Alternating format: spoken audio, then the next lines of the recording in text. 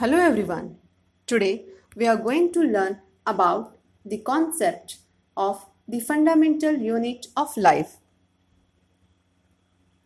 The invention of magnifying lenses led to the discovery of the microscopic world.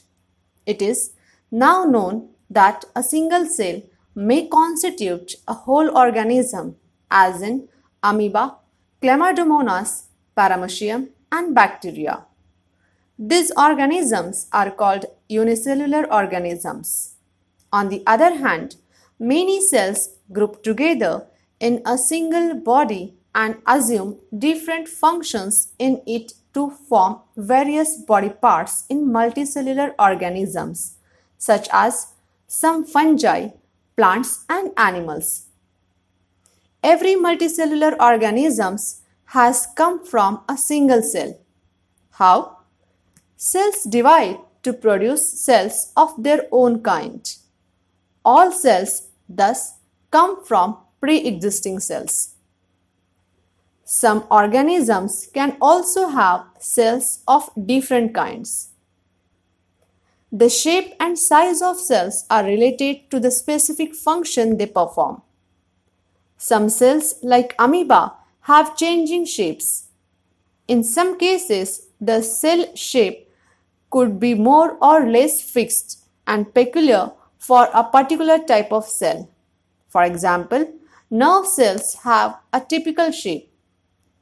Each living cell has a capacity to perform certain basic functions that are characteristics of all living forms. How does a living cell perform these basic functions?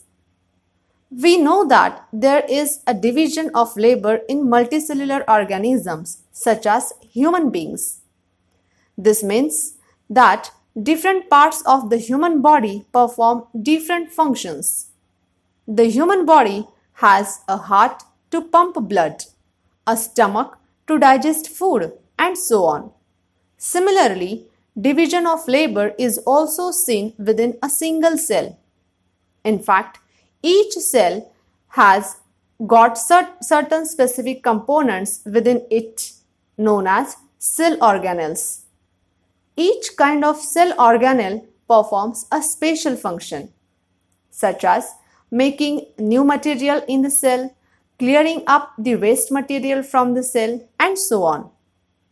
A cell is able to live and perform all its functions because of these organelles. These organelles together constitute the basic unit called the cell. It is interesting that all cells are found to have the same organelles, no matter what their function is or what organisms they are found in. If we study a cell under a microscope, we would come across three features in almost every cell, that is, plasma membrane, nucleus, and cytoplasm. All activities inside the cell and interactions of the cell with its environment are possible due to these features. Let us see how. Plasma membrane or the cell membrane is the outermost covering of the cell that separates the contents of the cell from its external environment. The plasma membrane allows or permits the entry and exit of some materials in and out of the cell. It also prevents movement of some other materials. The cell membrane, therefore, is called a selectively permeable membrane. Some substances like carbon dioxide or oxygen can move across the cell membrane by a process called diffusion.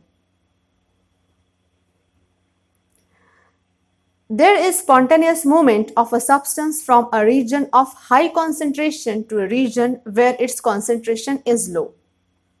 Something similar to this happens in cells when, for example, some substances like carbon dioxide accumulates in high concentrations inside the cell. In the cell's external environment, the concentration of CO2 is low as compared to that inside the cell.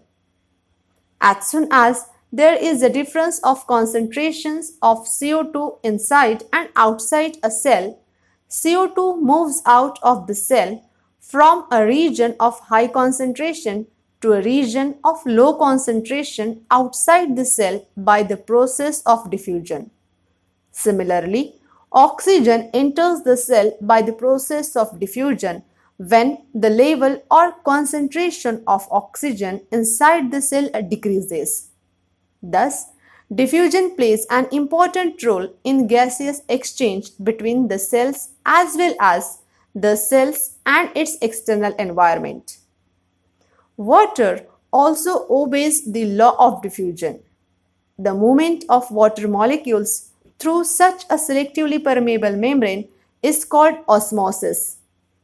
The movement of water across the plasma membrane is also affected by the amount of substance dissolved in water.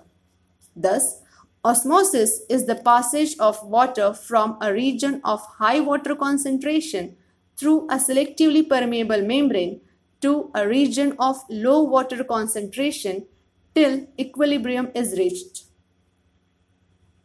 What will happen if we put an animal cell or a plant cell into a solution of sugar or salt in water? This question is for you as an home assignment. Now, let's stop here. We will meet soon in the next episode.